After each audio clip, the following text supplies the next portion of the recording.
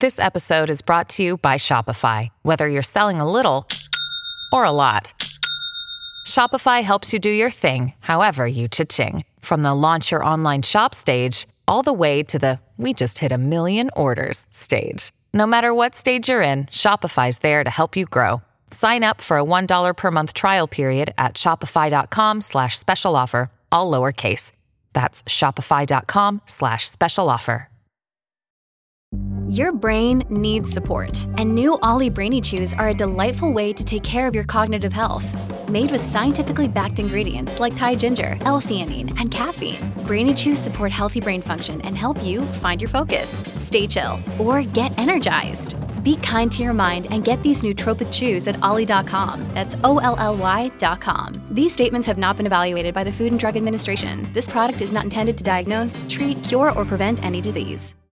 Hello, everybody. This is Marshall Poe. I'm the editor of the New Books Network. NBN listeners like to read books and buy them. So we thought we'd tell you that right now, our friends at Princeton University Press are having a remarkable site-wide sale. You can get 50% off books, including ebooks and audiobooks, with the code 50, F-I-F-T-Y, at checkout until May 31. You can save some real money on Princeton University Press books. I encourage you to go there and check it out. Welcome to the New Books Network. Hello, this is David Kunzman, and on today's episode of the New Books Network, we'll be talking with Mary Jane Rubenstein about her new book, Astrotopia, The Dangerous Religion of the Corporate Space Race, published by the University of Chicago Press in 2022. Mary Jane is the Professor of Religion and Science in Society at Wesleyan University. She has also co-authored books such as Image, 3 Inquiries in Imagination and Technology, also by the University of Chicago Press.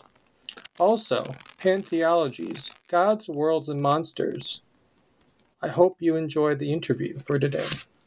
So, Mary Jane, we usually like to start our interviews by asking our authors just about their general background and how they came to write their current work. So how did you come to write Astrotopia? Sure. Great question. First of all, thank you so much for having me. So my field of focus has been in the study of religion and the study of philosophy. And over the last decade or so, I've become interested, excited about the places where religion and philosophy sort of collide with the natural sciences. And it may actually be better to say that in the other direction, where the natural sciences tumble into religion and philosophy. And I guess, at this point, you can't really avoid these big space barons, the people, Christian Davenport, he's a reporter, called the space barons. So Elon Musk, Jeff Bezos, Richard Branson, we hear about them almost every day and what they're up to in outer space. And the more that I heard about them, the more I realized they were sounding a lot like really traditional, old-fashioned prophets talking about new worlds and better places that we might live better lives, telling us stories about how awful things were in the world that we live in and how much better things might be elsewhere. So they just started sounding like things that I'm familiar with, which is to say religious sort of charismatic figures who are offering us these stories of disaster and salvation. So it was basically just ordinary exposure to the normal news cycle. So in the book, you introduce a phrase called the Canaan complex, and I'm pretty sure you map it onto these new space barons, as you call them. What is the Canaan complex, and how does it translate to these new figures that want to explore space? Sure. So Canaan is the promised land in the Hebrew Bible, the land that God promises to Abraham and all of Abraham's descendants. And the idea is that if Abraham and his descendants keep the covenant with God, then God will deliver them into a land that will be their own. And he says, a land that is flowing with milk and honey. This will be a land where your generations can thrive forever. The problem, as we learn from the books of Genesis and Exodus, is that Canaan, the land of Canaan, this promised land, a land flowing with milk and honey where the people can finally be free, is already occupied by other people. And so a number of times when the scripture refers to the land of Canaan, they will also mention that it is the land of the Canaanites, people who already live there, the land of the Canaanites and the Jebusites and the Hittites and there are a whole number of people already living there. And as the book of Exodus wears on, and as the book of Joshua takes over, the prophets, the people to whom God communicates, are increasingly told, and when you get to the land of Canaan, you're going to have to deal with the people who already live there. And by deal with them, I mean exterminate them. I mean get rid of them. I mean destroy them completely, because if you don't destroy them completely, they might turn you into idolaters. So at least the idea is that when the promised land is delivered to the chosen people are going to have to get rid of absolutely everybody else, in particular the indigenous folks which is to say the people who already live there, who are indigenous to that land. So what I mean by the Canaan complex is this fallacious belief that there is somehow a new untainted land that a particular people deserve, and that they have the right to take, to exploit, and perhaps to take from people who already live there. This is the story that certainly underwrote the exploration and the conquest of the so-called New World of the Americas. The Americas were understood to be God's new Israel, or sort of second round Canaan. And there are early preachers in the 15th and 16th century who would say that indigenous Americans were actually Canaanites. And so just as God had given the Israelites license to destroy the Canaanites, God was also giving Europeans license to enslave and destroy indigenous American communities. Now, it seems on the one hand like outer space has nothing to do with this, because as far as we know, there's nobody on Mars, there's nobody on the moon, there aren't people in any of the places, there aren't, humanoids or even animals living on asteroids. There don't seem to be living beings on the lands that the sort of current space race is hoping to land on and exploit. On the other hand, I think that the same promise is operational here, which is to say, you are entitled to land, to a new land, to a land that you can take and make use of as sort of energetically and unrelentingly as you would like to, because you are somehow divinely entitled to this land. I guess the question is, these new space barons, usually they're not traditionally religious. So how do they implicitly inherit this Canaan complex? Yeah, that's a good question. So, there are a couple ways to answer this question. One way is that I've got a teacher from long ago who is famous for saying that religion is most interesting where it's least obvious. That religion tends to show up in all sorts of places, sometimes even especially where the actors don't think they're behaving religiously, or even think that they're behaving unreligiously. Take the French Revolution, for example, which was enacted on seemingly totally secular principles, but which arguably replaced religion with a whole new set of beliefs and rituals just organized around the nation state rather than around a transcendent God. So this isn't the only place where religion shows up where it seems to be dismissed out of hand. You're absolutely right that these men, for the most part, who are seeking to colonize the universe, do not think of themselves as religious. They don't say that they're religious.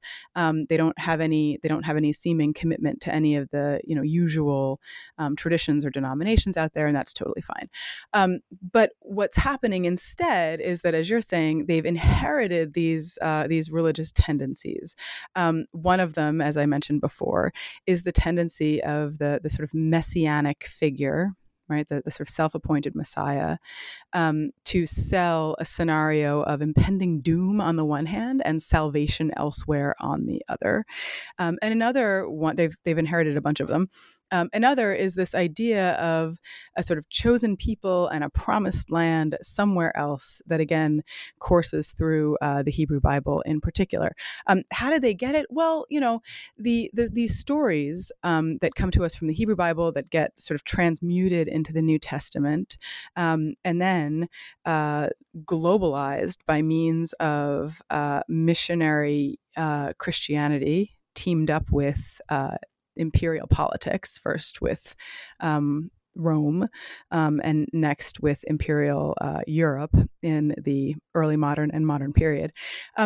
Christianity basically it takes over a good part of the globe. And as Christianity becomes a tool of imperialism, it basically goes underground, right? Even if you're not a Christian, you're inheriting these Christian principles by virtue of your participating in nation states that have allied themselves with imperial Christianity in order to establish themselves. So there's all sorts of sort of unconsciously Christian principles. And again, these unconsciously Christian principles inherit some unconsciously Jewish principles that course through our political sphere, that course through the natural sciences, that course through all of these areas, our economy, all of these areas that think that they have absolutely nothing to do with religion. And throughout the book, you sort of spell out all the damage that's being done by this tendency. What sort of damage is being done? So clearly, the damage that's been done terrestrially on Earth by this promise of infinite profit and the priority of chosen people, and the promise of a land that is totally theirs that they can take. The damage that's been done on Earth includes the decimation of indigenous peoples, the dislocation of so many of them, putting them into a position where they have to reconstitute themselves in different places, the enslavement of, in particular, African-descended people, because in order to get maximum profit out of a seemingly dead earth, you need an exploitable labor force. So in the enslavement of certain people, the exploitation of other kinds of laborers in terrible working conditions, and of course the decimation of the earth, of the land itself, the exhaustion of its the things that we call resources, the loss of biodiversity. All of these social and political and ecological disasters can be traced to this imperial complex, this notion that the earth is somehow there for a particular subset of humanity to use as they see fit, and that they are somehow divinely licensed to do so. And then this will later get transferred over into space, so we are taking our values and decimating and dominating space. And what are the scriptural authority in something like Genesis and the creation story? Like, how does this maybe dictate how we view space? Well, okay, so it's not clear that it's actually in Genesis, but it's certainly in dominant interpretations of Genesis. The very opening lines of the first book of Genesis are, in the beginning, when God was creating the heavens and the earth was formless and void. The way that has traditionally been translated is, in the beginning, God created the heavens and the earth, period. And the earth was formless and void and without. And the problem with that particular translation is that it reflects centuries of the church insisting that God creates the universe out of absolutely nothing. This idea of creation out of nothing is Orthodox Christian teaching. It has become Orthodox Muslim teaching. In some circles, it is Orthodox Jewish teaching, but there's some dispute about this. So this idea of creation out of nothing, many biblical scholars would say, is not actually scriptural. It's a sort of weird misreading of scripture, but it becomes the dominant understanding of the way that God goes about the work of creation. As we know from a number of religious studies scholars, people make their gods in the image of themselves. People worship gods who look just like them. So one of the things that this means is if you have an understanding of the way that your God creates, that reflects the highest values of your community. Part of the reason that the idea of creation out of nothing is so enthralling to imperial Christianity is that they want to create out of nothing too, right? They want the promise of a blank slate where the empire can go in and just make things anew, so that it can gather resources and capital for the empire. So people under the sway of this myth of creation out of nothing, themselves pretend that they are creating out of nothing. This notion of creation out of nothing, again, which has sort of funky scriptural basis, becomes the justification for the doctrine, and in fact the blueprint for the doctrine of terra nullius, which is to say no man's land or no one's land or empty land in the age of exploration. The idea there is if there's nothing on the land, if there's no one on the land, it belongs to whatever European nation happens to find it. And of course, there's never nothing on the land, and there's never no one on the land. Earthly, terrestrially speaking. It's just that Europe would convince itself, would do these sort of political backflips and theological backflips to convince itself that the land that they had found was somehow empty. And if the land that you find is empty, you're allowed to do anything that you want to it. This same idea is what is undergirding the sort of giddy excitement with which some of the space barons are looking at places like the moon and Mars and saying, like, look, there's nothing there. And because there's nothing there, we can do anything we want to it. Elon Musk says, look, Mars is a little cold. If we want to live on it, we're going to have to heat it up. So why don't we send nuclear warheads there and nuke the ice caps, the polar ice caps? Let's just nuke Mars with upwards of 10,000 nuclear warheads. Like, that's a good idea because it's going to make Mars warmer, and we're able to do these things. We're licensed to do these things because there's nothing on it. But there isn't nothing on Mars. There are all sorts of formations on Mars. There are geological formations on Mars. There's a history on Mars that we're just beginning to understand, that we will demolish entirely if we decide to nuke it. The same idea holds when it comes to the moon, right? The moon is understood to be just sort of dead, dusty nothingness. And this is the reason that it will be all right eventually to mine all of to extract all of the water from the moon, to build bases there. And again, the justification is, look, there's nothing there, so we're entitled to do whatever we want to it. But of course, first, again, there is something there. The moon has a history, and that is also a history that we are just starting to learn.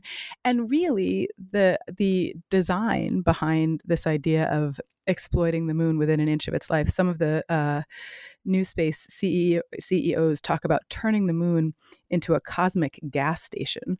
The reason we really want to do this is that we want to have the sort of optimal military position so that we can nuke, the US and its allies, can target Russia or China or any of its enemies from a sort of God's eye view on the moon. So this is it's a conceit, this idea of the nothingness, that we're able to do anything that we want to, and it always hides some kind of sinister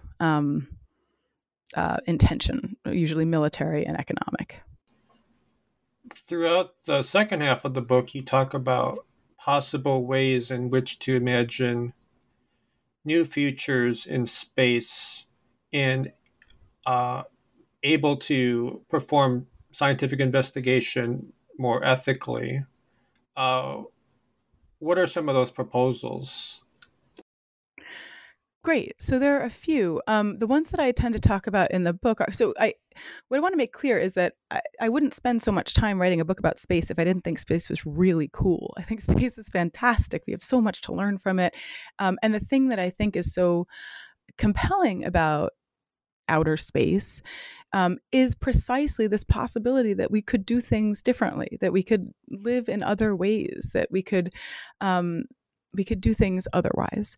And I think what's so distressing to me about the way that the corporate space race is underway is that there's nothing new in this vision at all. It's just the same old vision. It's the same vision that has destroyed this planet, seeking to take itself cosmic, to take itself elsewhere. And I think, like, why would we want to do this again to other planetary bodies?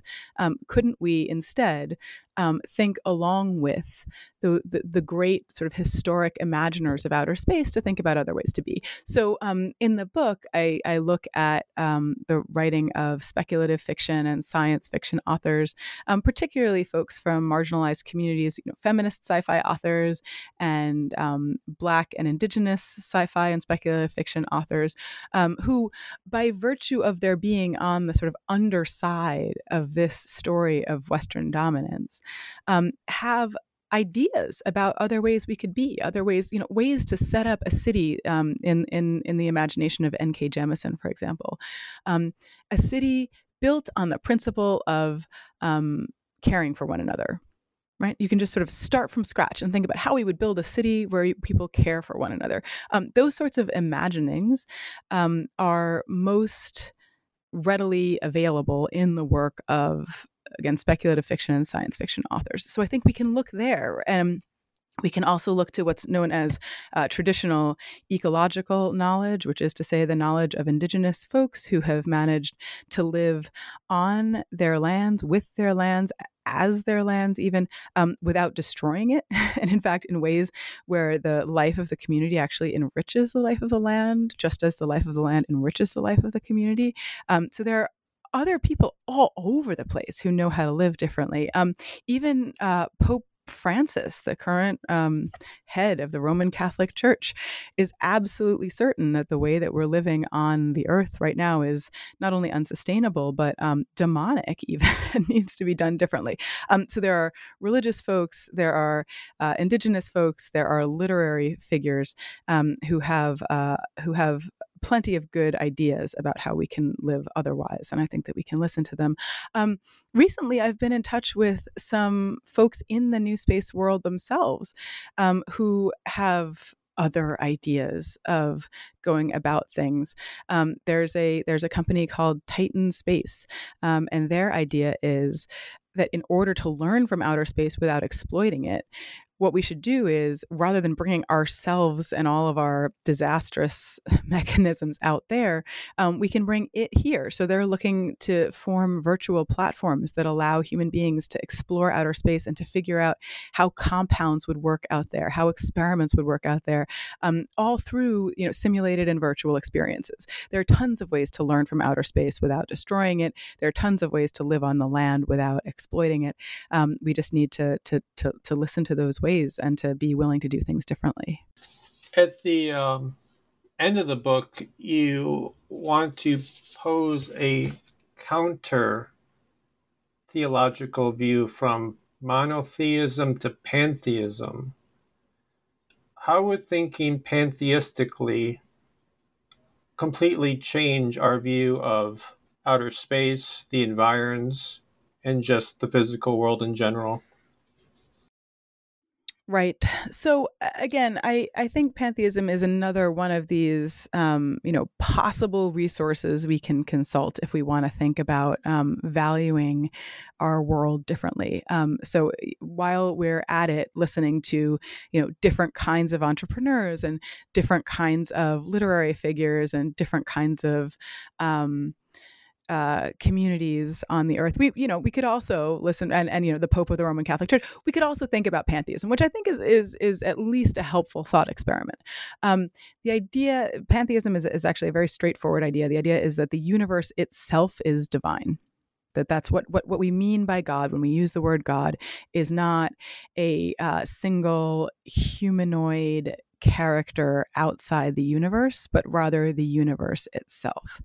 And I think that the pantheist possibility, again, I'm not saying that anybody needs to be a pantheist or we all need to convert to pantheism or anything, but just to sort of think pantheistically can, I think, be helpful because it corrects some of the major trappings of monotheism as we have traditionally received it in the imperial West. And these are one, the idea that what is divine is not of this world, right? That God is outside the universe, God is elsewhere.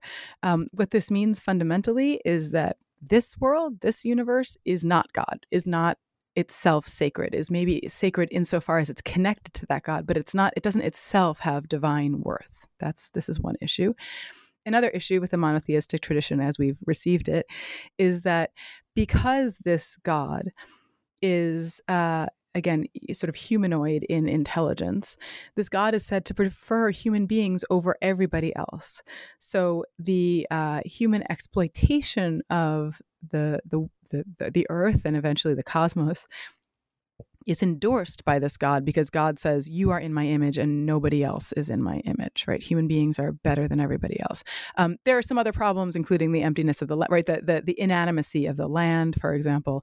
Pantheist traditions would teach that humans are no more God or godly than trees or rocks or rivers or newts or chameleons. That everything that is, from animals to vegetables to minerals to humans to whoever else is out, mushrooms, that everything that is participates in the ongoing life of the universe. And insofar as everything that is participates in the ongoing life of the universe, everything that is participates in the ongoing life of divinity, of God, which is to say, everything has a part to play in this sort of God function of the universe. What is the God function of the universe? Well, it's the creation of all things, the maintenance of all things, the destruction of all things, the recycling of all things. These are the sort of God functions of the universe itself, and all of us play